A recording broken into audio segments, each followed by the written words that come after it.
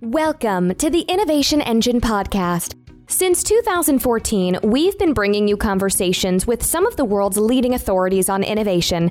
Topics we cover include technology, culture, leadership, and more. Coming to you from Three Pillar Global Studio in Fairfax, Virginia, here's your host, Will Sherlin. Welcome back to the Innovation Engine podcast.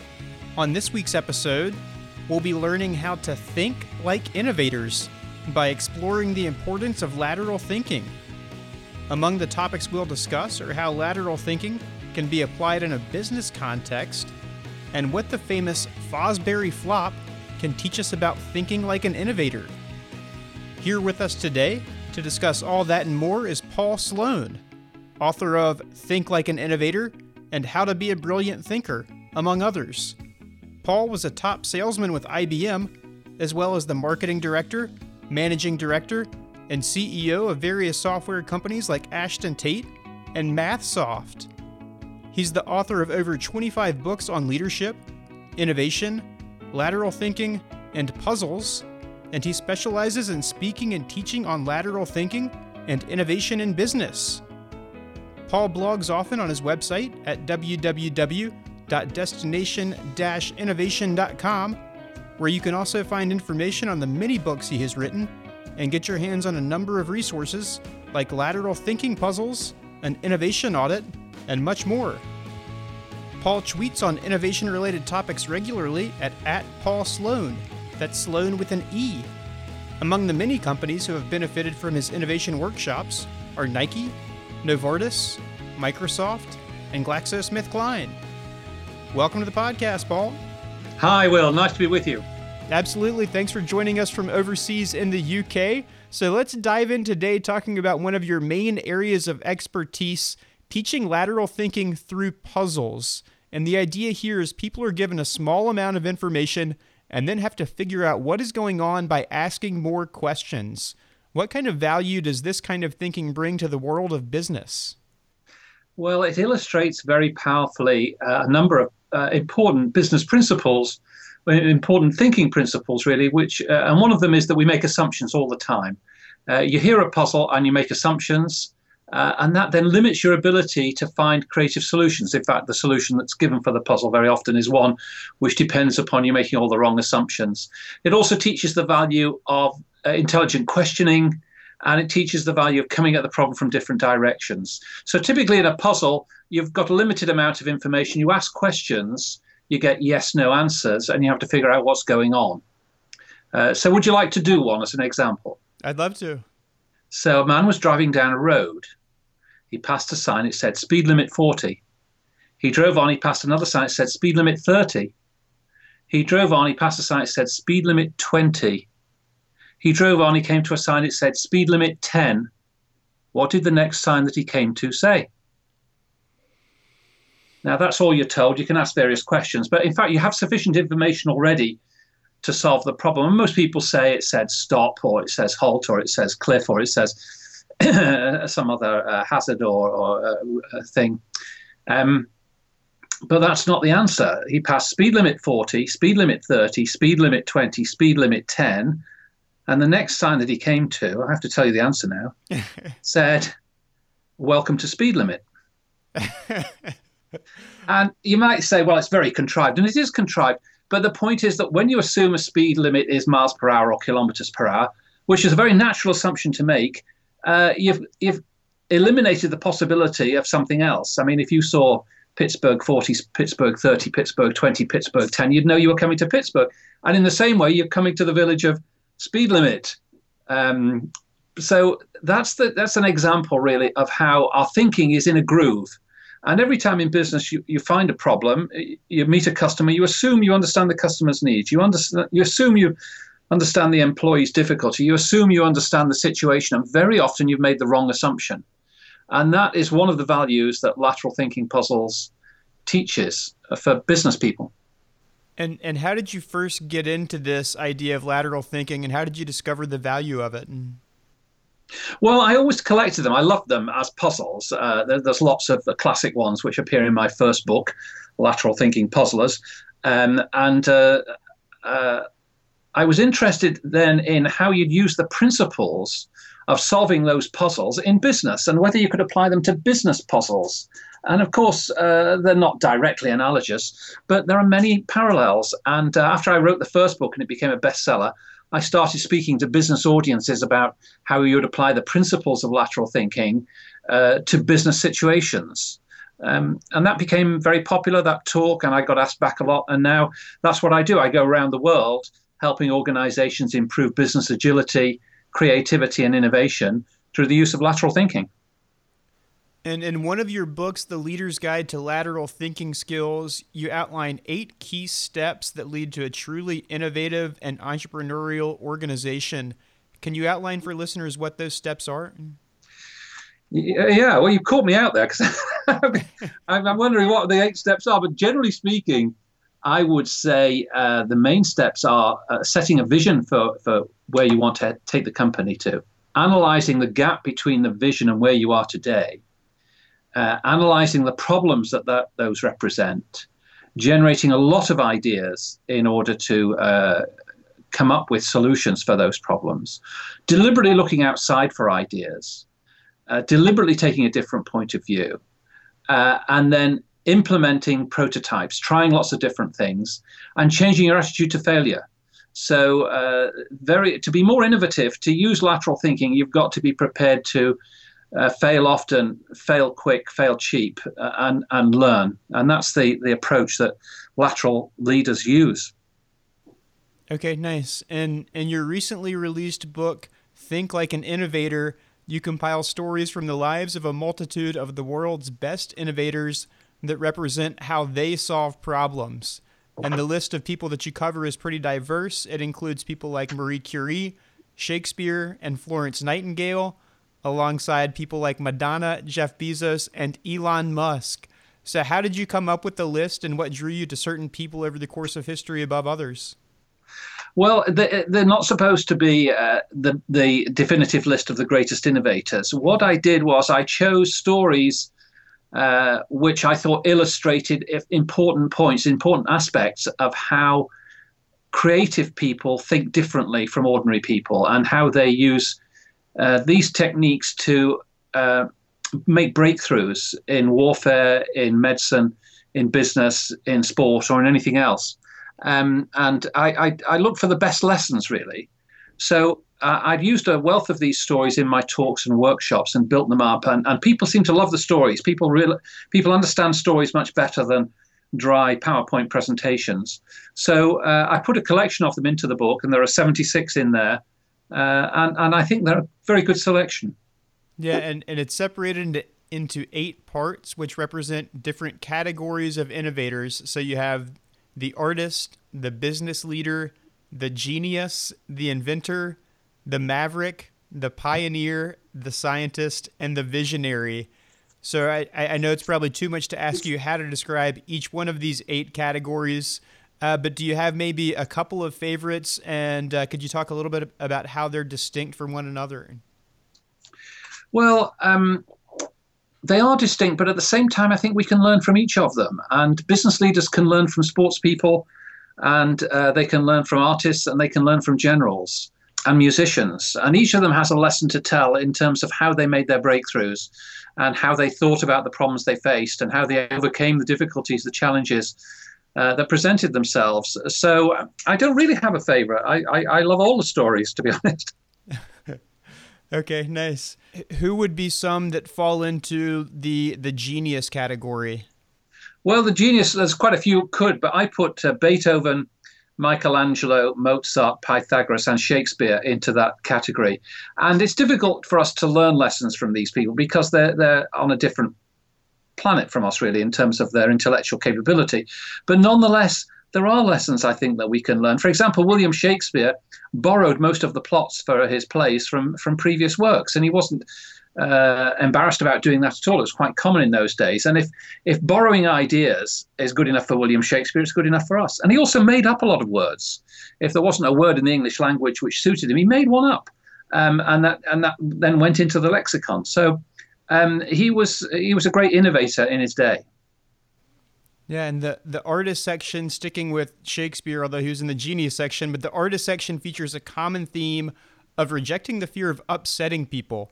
So you talk about Madonna, Roy Lichtenstein, Salvador Dali, and they all created controversial art, but didn't let negative criticism prevent them from creating what they felt they should. Well, that's a theme that comes up very often, that people who do new creative things face rejection, face opposition in all sorts of walks of life. And they've just got to have the balls to overcome that. And you look at the great artists, they do that. But also engineers and business leaders, all sorts of people have that to face that same sort of difficulty, that any truly radical idea initially appears absurd, it appears ridiculous, and people will line up to shoot it down. Yeah, and one of the most interesting anecdotes in the book, certainly one I was not familiar with until I read it, was that milk chocolate was created by a candle maker who wanted to use his candle molds and equipment in a different way. And this is sorry, go ahead. It's the story of Daniel Peter, and he was a Swiss candle maker. And kerosene lamps came along, and they really undermined the market for candles because kerosene lamps were just so much more convenient. So he thought, what can I do? And it's a very common problem. If technology comes along, if an innovation somewhere else comes along and starts to kill your business, you've got to ask, what skills do we have which we can transfer to another field? And he thought, I've got liquid pouring skills. That's what I've got. So what other liquid could I pour? And he knew about chocolate. So he started pouring chocolate. But at that time, chocolate was dark and bitter. And he wanted to produce a milk chocolate. But every time he attempted to do it, the milk curdled, it went rancid, it just tasted horrible. But fortunately for him, living in the same small village as him was a man called Henri Nestlé, and he developed a condensed milk for children, for babies. And when Daniel Peter tried the condensed milk in the dark chocolate, it worked and it made milk chocolate. And they formed the Nestlé company between them, and the rest is history. Milk chocolate took over the world. But it all came about because a candlestick maker had to change his job, his company, because kerosene lamps were putting him out of business. Yeah, and one of the main tenets of innovation, and something that the majority of the famous innovation stories in your book boil down to, is that if businesses want to be serious about innovation, they can't just play it safe in this day and age.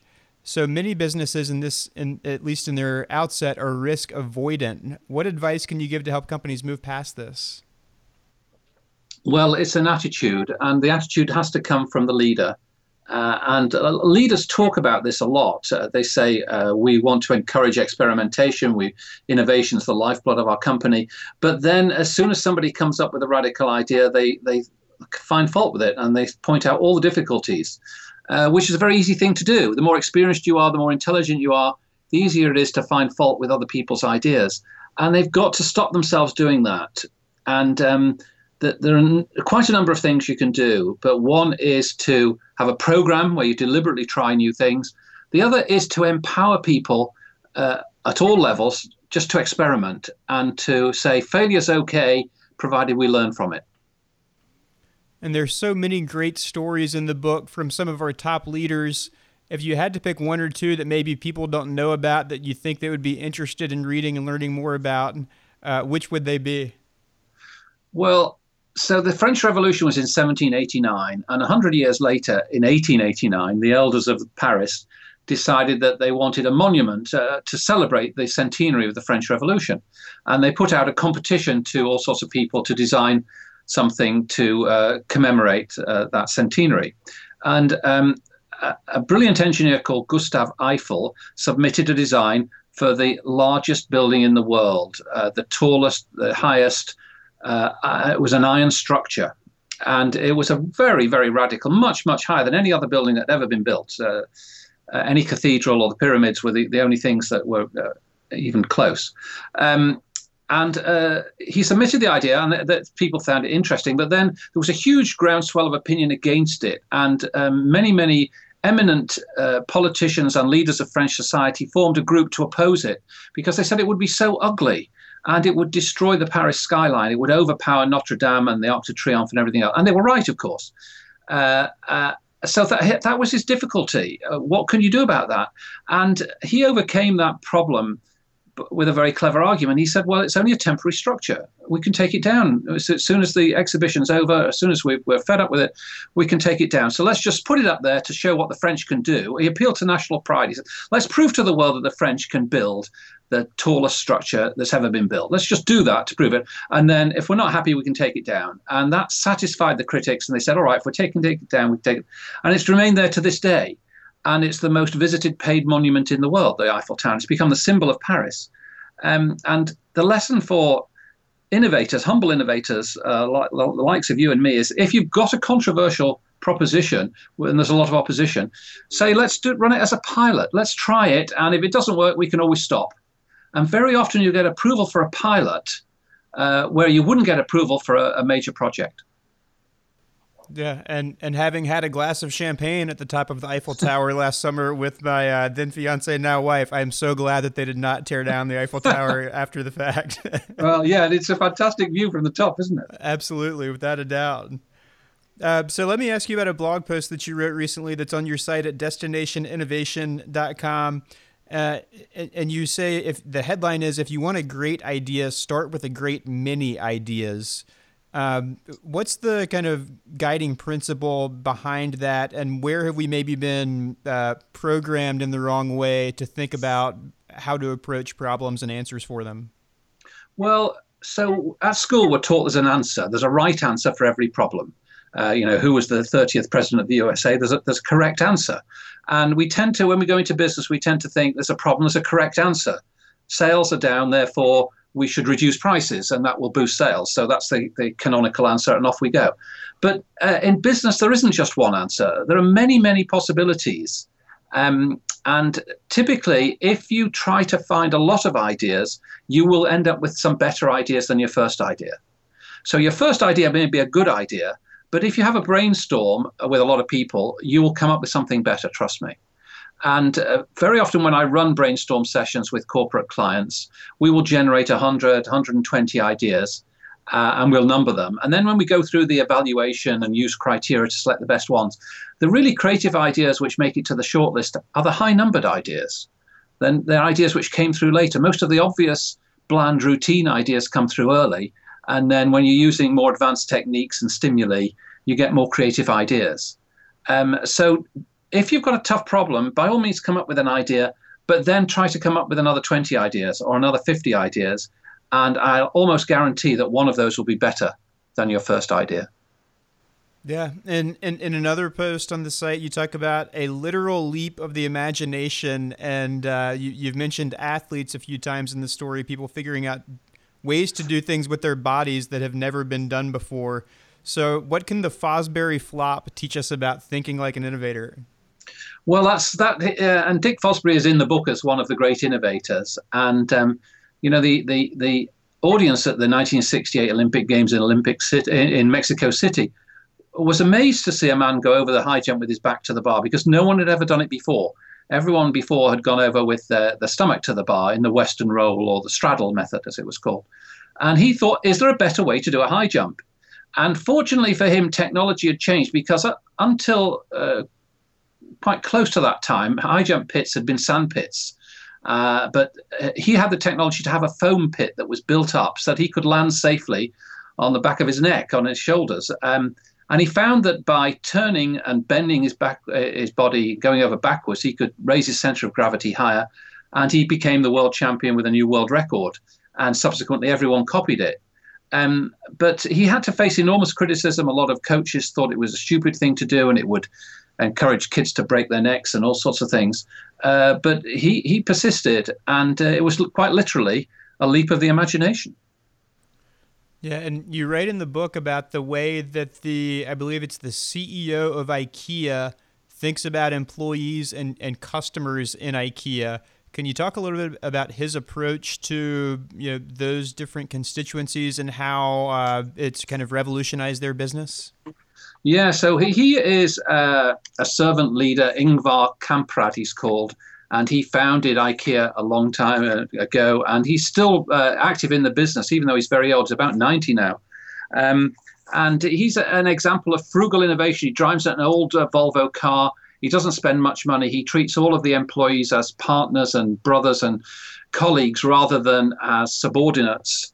And he encourages them to try new things. They're a very innovative company.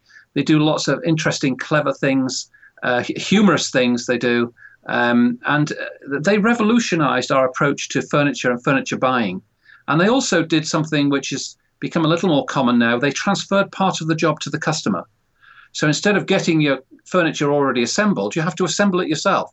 Instead of them delivering you the furniture, you have to go into the warehouse and act as the storeman and get the furniture. So they transferred quite a few of the tasks to the customer, and the customers seem to like that. So he is an interesting example of a servant leader who's really revolutionized the whole sector. They like it up until the point they get it home and have to put it together. I know from personal experience. Okay, so Paul, there's 76 stories in the book. Are there any that you didn't include but wish that you could have, looking back on it in retrospect?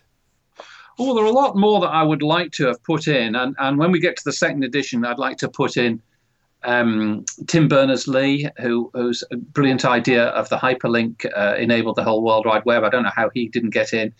And Henry Ford isn't in. James Dyson isn't in. There are a number that I'd like to get in the next edition because there are lessons that we can learn from them too. But there's still an awful lot of value in this book and some great stories for anyone that's interested in history, thinking, or innovation. Okay, nice. And we'll mention this in the outro and in the show notes for the podcast. Your website is destination-innovation.com, a number of resources there, including an innovation audit, information on all of the books, and a number of your recent blog posts that some of which we've covered in this podcast. Anywhere else people should be looking out for you, Paul? Obviously Twitter. Anything else that you would care to add that's maybe on your site that you think people would find useful? Well, if you like the puzzles, I've got a puzzles forum, lateralpuzzles.com, lateral puzzles, all one word, or if you just search for lateral puzzles, and people set and solve puzzles interactively there. And we run webinars and do all sorts of things there too. So that's a fun place if you just like the puzzles. But if you're interested in the more serious business aspects, then the website and the blog and Twitter are the places. Okay, very nice. Well, Paul, thanks so much for joining us today to talk about lateral thinking and how to think like an innovator. Much appreciated. My pleasure, Will. If you'd like to learn more about Paul Sloane, you can follow him on Twitter at Paul Sloane. That's Sloane with an E. You can also visit his website at destination-innovation.com. You can buy his books, including the newest one, Think Like an Innovator, on his website or on Amazon.com. If you liked what you heard on this episode of the podcast, please help us spread the word about it on social media. If you choose to do so on Twitter, don't forget to mention at Paul Sloane and at 3 Pillar Global. Now, rather than publishing an episode the day after Christmas, the Innovation Engine is going to go into a very brief hibernation mode for the next few weeks. So we'll be enjoying the holidays with friends and family, but we'll be back in your lives on January 9th when we're pleased to welcome Mary Tressler to the podcast to talk about the upcoming O'Reilly Design Conference. That conference will take place in San Francisco from March 19th to March 22nd of 2017, and it's an opportunity for any attendees to learn about business, design, and technical topics of critical relevance in designing the future. So don't miss that episode on January 9th. There'll be some great food for thought for the rest of the year in 2017, and we look forward to being back with you then. Enjoy the holidays. Thanks so much for joining us, and we'll see you next time. The Innovation Engine podcast is produced by 3 Pillar Global, a product lifecycle management and software development company based in Fairfax, Virginia. You can subscribe to the Innovation Engine on iTunes, SoundCloud, or Stitcher Radio. And you can also ensure that you never miss an episode by going to 3pillarglobal.com/podcast and subscribing to receive fresh episodes in your inbox each time one comes out. You can also download our very own iOS app by going to the iTunes App Store and searching for the Innovation Engine podcast. Thanks again for listening, and we'll see you next time.